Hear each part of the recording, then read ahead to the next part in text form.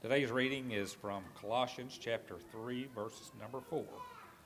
When Christ, who is in our life, appears, then you will also appear with him in glory. Please be seated.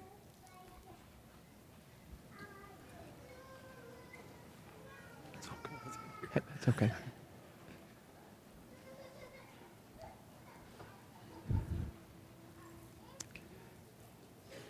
Good morning.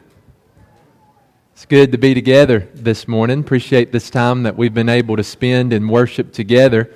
And before we begin our lesson and before we begin thinking about some spiritual things together, one thing that I want to mention, 1 year ago tomorrow is the day that I preached the first sermon here at Seven Oaks as the preacher. I don't want to really say anything about me, but I want to say everything about you. The last year, there's been a lot of things happen, hasn't there? There's been a lot of good things. There's also been some bad things. But throughout it all, Leslie and I can say with great confidence that we're thankful to be a part of the family here at Seven Oaks. We're thankful for how you have loved us, thankful for how you've welcomed us, thankful for how you have encouraged us.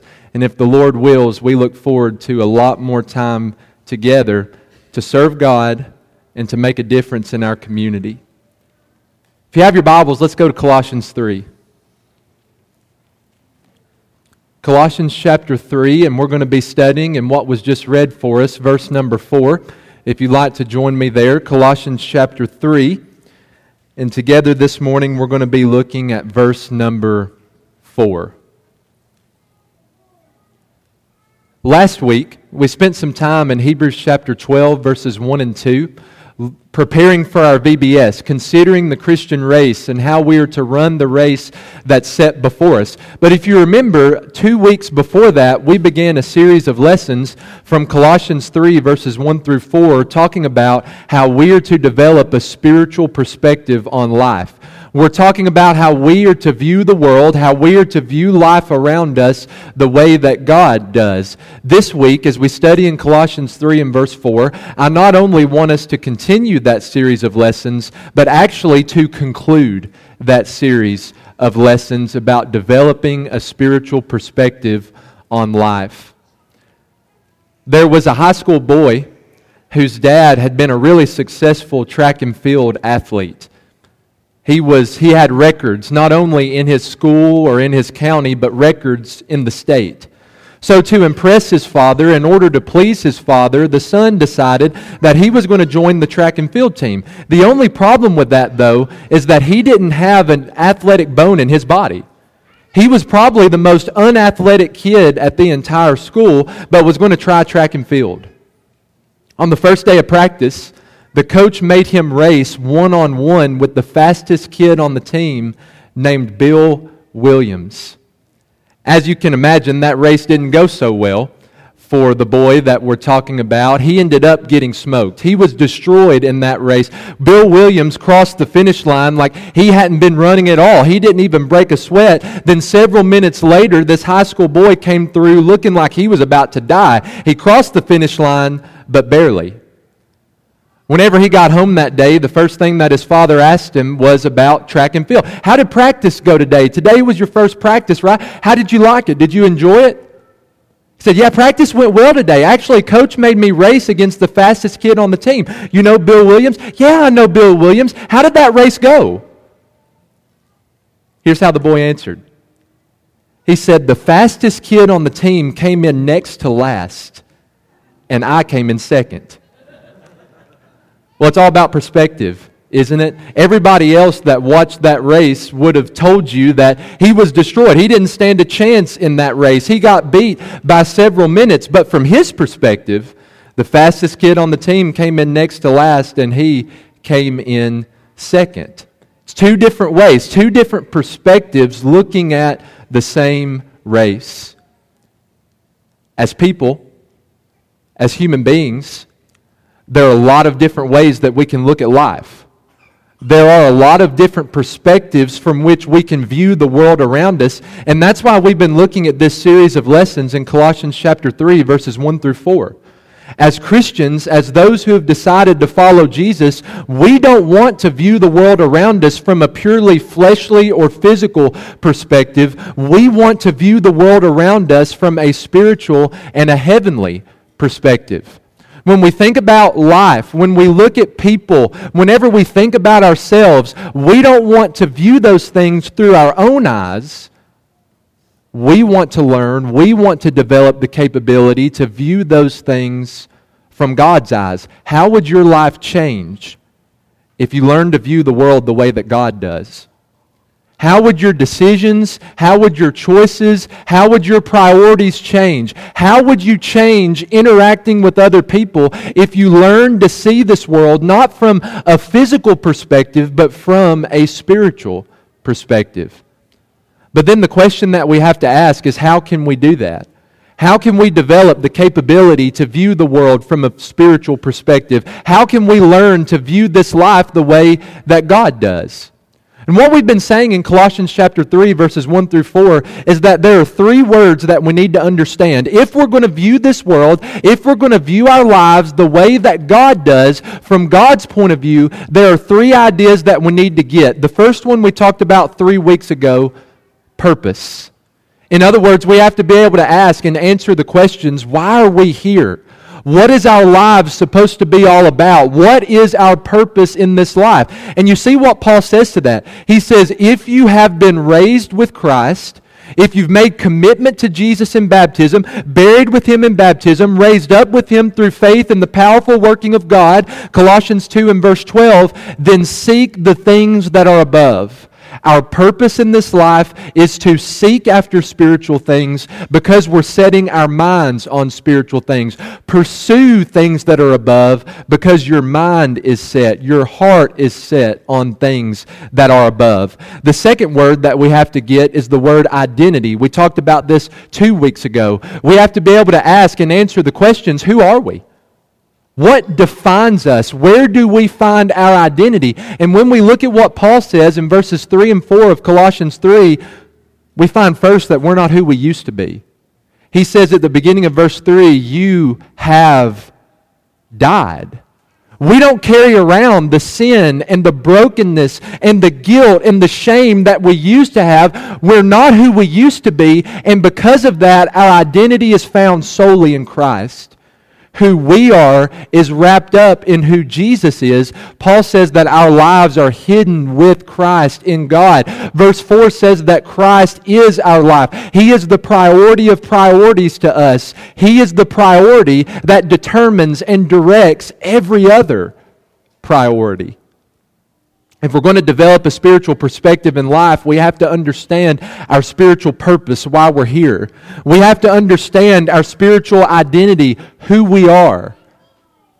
But there's one more word that we need to understand, and that's going to be the word that we're talking about this morning, eternity. If we're going to see life the way that God does, we have to get it right here. We have to understand our purpose. We have to understand our identity while we're on this earth, but we also have to understand our identity. We have to be able to confidently answer the question, where am I going when this life is over?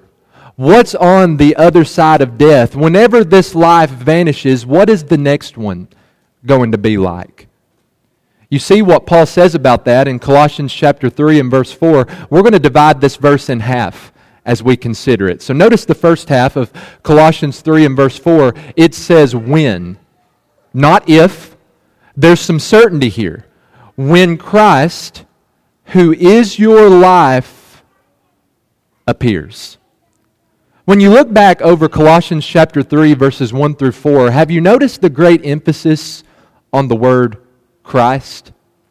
I'm no mathematician, but I can count this high. When you go through these 4 verses and you underline every time you find the word Christ, you're going to underline it 4 times. That averages to one time per verse. And so ask yourself the question, when you read these first 4 verses of Colossians 3, what is this text all about? What is Paul wanting to communicate? What is the main idea of this passage of Scripture in Colossians chapter 3, verses 1 through 4? And what you're going to find is that this text is all about Christ. This text is all about the anointed one of God. It's all about our prophet, our priest, our king, who loves us so much.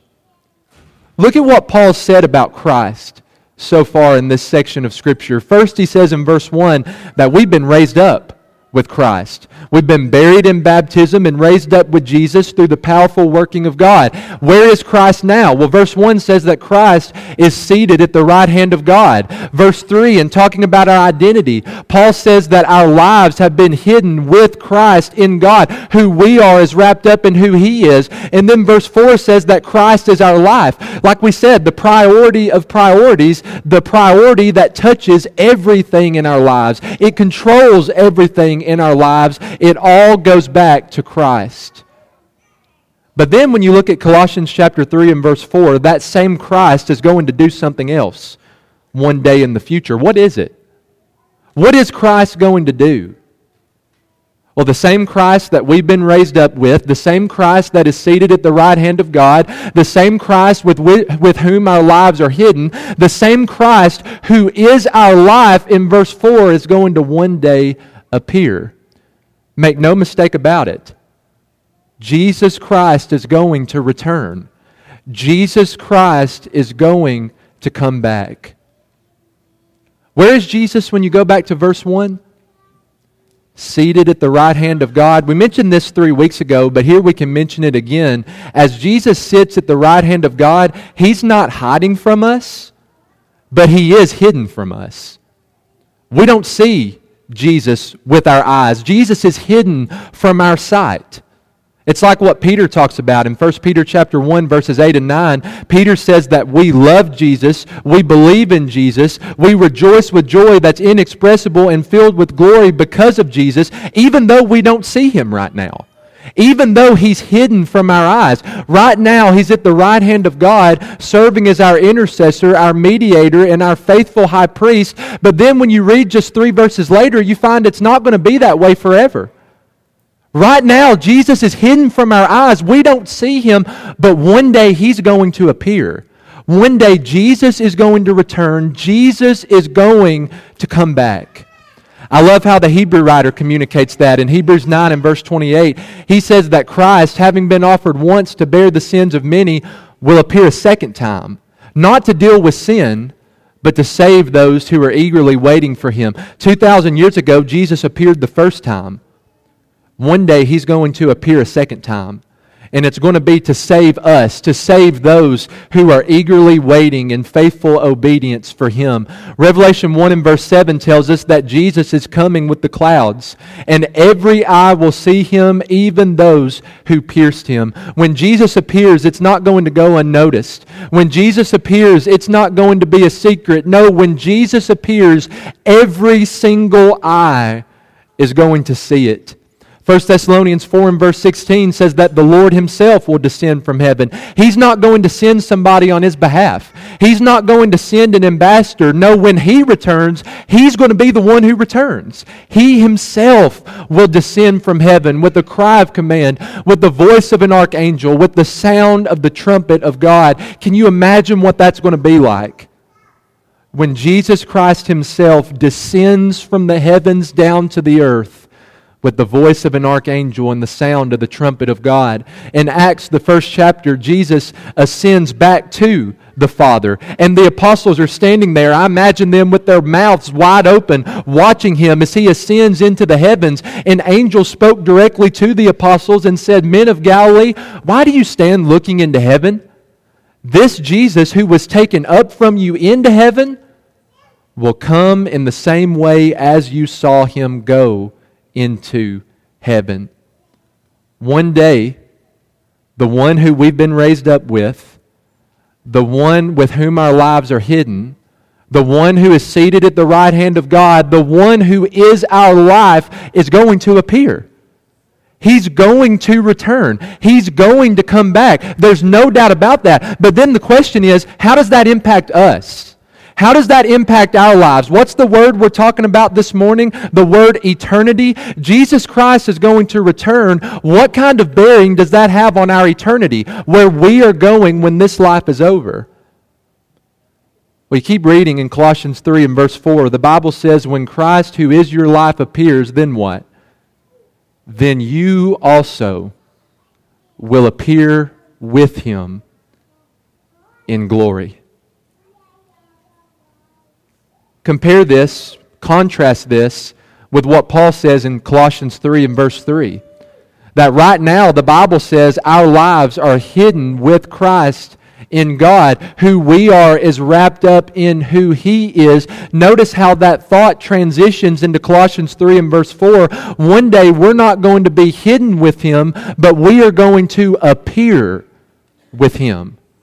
When Christ, who is your life, appears, then you also will appear with Him in glory. One day we're going to get to be with Jesus. One day we are going to get to remain with Jesus for all of an eternity in the indescribable glories of heaven. Let's look at that in a little bit more detail. We know that when that happens, there's going to be a glorious resurrection. We read from 1 Thessalonians 4 and verse 16, the first half of that verse a few moments ago. The Lord Himself will descend from heaven with the cry of command, the voice of an archangel, and the sound of the trumpet of God. Notice what's going to happen when Jesus appears, when Jesus returns. The text says, and the dead in Christ will rise first. Then we who are alive, who are left, will be caught up together with them in the clouds to meet the Lord in the air. And so we will always be with the Lord. I don't know where we're going to be whenever this happens. We do know that it is going to happen. We know that it's going to be the most amazing day that we're ever going to see. It's going to be the most amazing day that this earth has ever seen, the day when Jesus returns, but we don't know when this is going to take place. Maybe it's going to take place 2,000 years from now. And all of us in here this morning are going to be dead. We're going to be gone. We're going to be buried and completely forgotten about. You're not going to be forgotten about by Jesus. If Jesus returns 2,000 years from now and we are dead in the grave, Scripture promises us that we're going to be raised. We're going to be resurrected. And as we're resurrected, we're going to meet the Lord in the air, and from that point forward into all of an eternity, dwell in His presence. But maybe it won't be 2,000 years from now. Maybe it's the case that Jesus returns 5 minutes from now. I hope He does not. I hope He allows us the opportunity to work through this text and to work through these ideas and to see how we're going to respond to it. But it could very well be the case that Jesus returns in 5 minutes before we even finish this worship service. Can you picture it? Jesus Christ Himself descends from heaven. The first moment where our eyes see Him. And as Paul says in 1 Thessalonians chapter 4, when we hear that cry of command, the voice of an archangel, the sound of the trumpet of God, as we see the dead in Christ rising, we are called up to meet Him in the air. And from that point forward, alongside of those who are dead in Christ, have the opportunity to dwell in His presence for all of an eternity. One day there's going to be a glorious resurrection, and in that glorious resurrection there's going to be a glorious transformation. Whenever we're resurrected, our bodies are going to be changed. Our bodies are going to be transformed. Paul talks about that in 1 Corinthians 15, verses 42 through 44. In context, he's talking about the resurrection of the dead. And he's asked the question, what are our bodies going to be like? He describes a change. He says in 42, what is sown is perishable. What is raised is imperishable. What is sown, it is sown in dishonor, raised in glory, sown in weakness, raised in power, sown a natural body, raised a spiritual body. If there is a natural body, there is also a spiritual body. When Jesus returns and we rise up to meet Him, our bodies are going to be changed. This perishable, corruptible body is going to become imperishable and incorruptible. This weak body, Paul says, is going to be raised in power. This dishonorable, broken body is going to be raised up. How? In glory. It's going to be a glorious transformation. This natural physical body is going to become a spiritual body. And we ask, I want a little bit more detail. Can you explain to me what that's going to look like? Well, I don't think we can go in any more detail besides that, but we can summarize it very simply by saying our bodies are going to become like Jesus' body.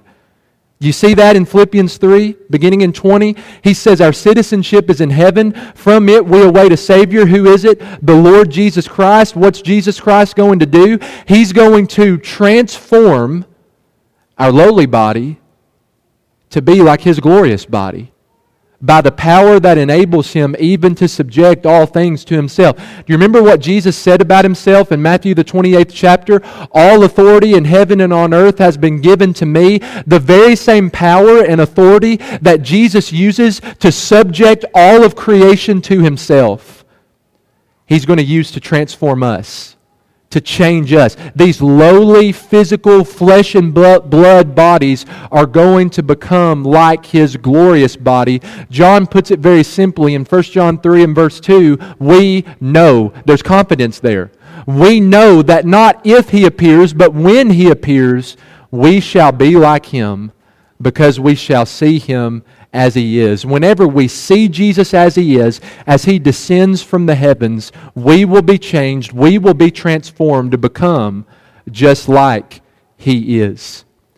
There will be a glorious resurrection. There will be a glorious transformation. There's also going to be a glorious judgment. Matthew 25 puts it this way. Jesus is going to return with His holy angels. And whenever that's completed, He's going to sit down on His throne of glory, and all nations are going to be gathered before Him. He's going to separate them from one another, just like a shepherd divides his sheep from the goats. Paul pictures that. In 2 Corinthians chapter 5 and verse 10, we must all, no exceptions, we must all appear before the judgment seat of Christ, so that each one may receive what is due for what he's done in the body, whether good or evil. I think sometimes whenever we quote this verse, we use it to scare people. And let me say just over here as an aside, if you're not a Christian, this verse should scare you. If you're a Christian who's not living like a Christian, this verse should bring fear into your heart. Because if you're not a Christian, if you're not living faithfully as a Christian, one day you're going to stand before Jesus, and if you continue in that state, you're going to stand before Him unprepared. You're going to stand before Him not ready. Do you think it's a good idea to stand before the Lord Jesus Christ not prepared to meet Him? Not prepared, not ready to stand in His presence? So if you're not a Christian, this verse should bring fear into your heart. But if you are a Christian and you're striving after Jesus every day, there's no more beautiful words than these. These words are music to our ears. Do you know why? Because one day it's just going to be you and Jesus. One-on-one. You're going to be looking in His eyes, and He's going to be looking in your eyes. What are you going to do in that moment? Maybe you'll fall down before Him. Maybe you'll be brought to tears. Maybe you'll be jumping up and down with joy and celebration. I don't know what I'm going to do, but I know what He's going to do. He's going to look at us and say the words that we've been striving to hear our entire lives. Well done, my good and faithful servant. Enter into the joy of your Lord. Come into this kingdom that's been prepared for you from the very foundation of the world. In other words, come into this place. Spend an eternity with me. This is where you belong. There's going to be a glorious resurrection, and in that resurrection, there's going to be a glorious transformation. One day, we're going to stand face to face with Jesus, and there's going to be a glorious judgment. When we hear those words, well done, good and faithful servant, that will be the beginning of a glorious eternity. When Christ, who is your life, appears, then you shall appear with Jesus in glory. And there's a lot we could say about that eternity this morning. I would suggest to you that we could stay here for several hours and describe this eternity and not even scratch the surface.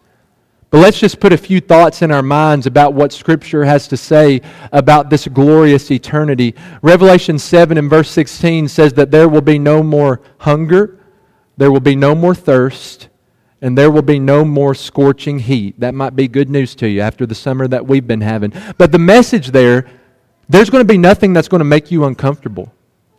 It's going to be a place of absolute joy and peace. Revelation 21 and verse 4 says that there's going to be no more mourning, no more crying, no more pain. Death is not going to exist, and God Himself is going to be the one who wipes away every tear from every eye.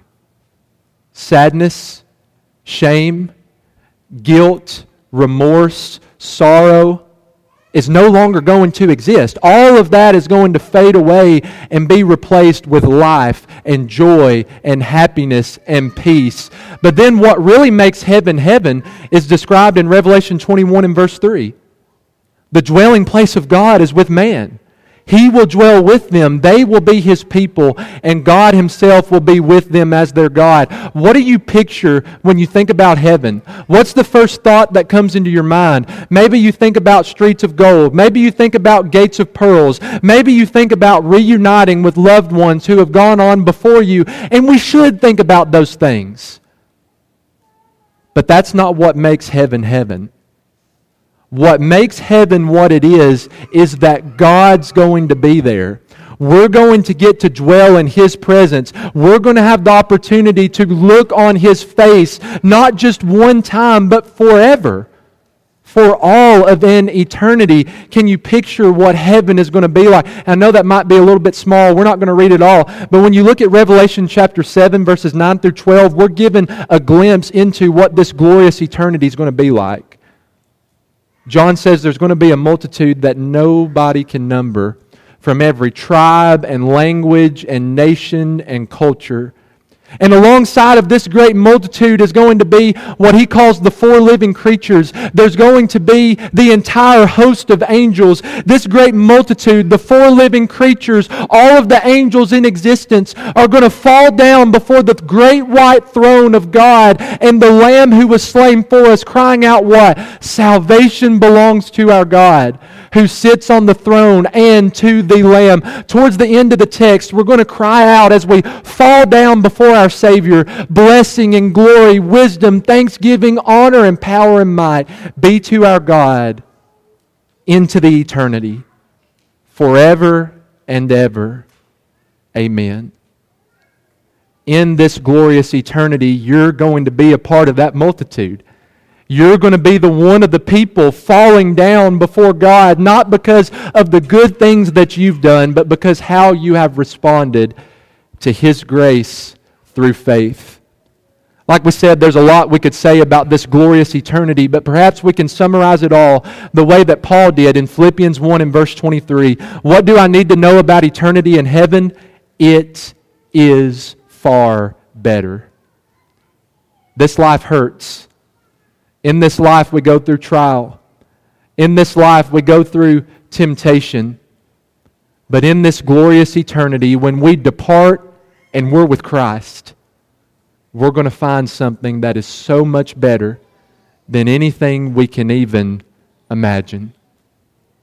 See, if you want to develop a spiritual perspective on life, if you want to see life the way that God does, you have to get your identity, you have to get your purpose, but you also have to understand your eternity. When Christ, who is your life, appears, then you also will appear with Him in glory. That word eternity, it's a hard word to define. It's a hard word for us to consider because our minds are so limited. We can't even imagine something that goes on and on forever. It's difficult for us to imagine something that has no end. The world that we live in is based on time. Everything that we do, every day of our lives is all about time. Even when we assembled to worship together this morning, we started at a specific time. We are so time-oriented, and so it's hard for us to picture, it's hard for us to illustrate this idea of eternity. But I want to take a stab at it for just a second here as we get ready to close. I know that this illustration is going to be limited in a lot of different ways. Have you noticed the yellow streamer circling the auditorium on the wall. You might have thought that was VBS decorations that was left over. No, all the VBS decorations are taken down. We've taken care of those. As you look around at this yellow streamer, allow that to represent eternity. As it circles the entire room, this is something that goes on and on forever. This is something that has absolutely no end. And I don't know, maybe in the back it might be difficult to see this, but can you see this little red part of the streamer right here? Allow that to represent your life. Allow that to represent the 50, the 60, 70, 80, 90, 100 years that you spend on this earth. Do you know what we oftentimes do as people? We become so focused in what happens in this little red streamer, we don't even consider the yellow streamer that wraps around the entire room. We get so caught up in what happens in this life. We get so caught up in the busyness of life that we don't even think about eternity. We don't even think about this glorious eternity in heaven that Jesus is offering us when Christ, who is your life, appears. What? What is Jesus offering? Jesus is offering to us an eternity with Him. He's offering to us an eternity in His presence, surrounded by the glories of heaven. Jesus offers to you and He offers to me a glorious resurrection, a glorious transformation, a glorious judgment, a glorious forever. And then you look at the majority of people in the world. The majority of people in the world are going to let that slip away.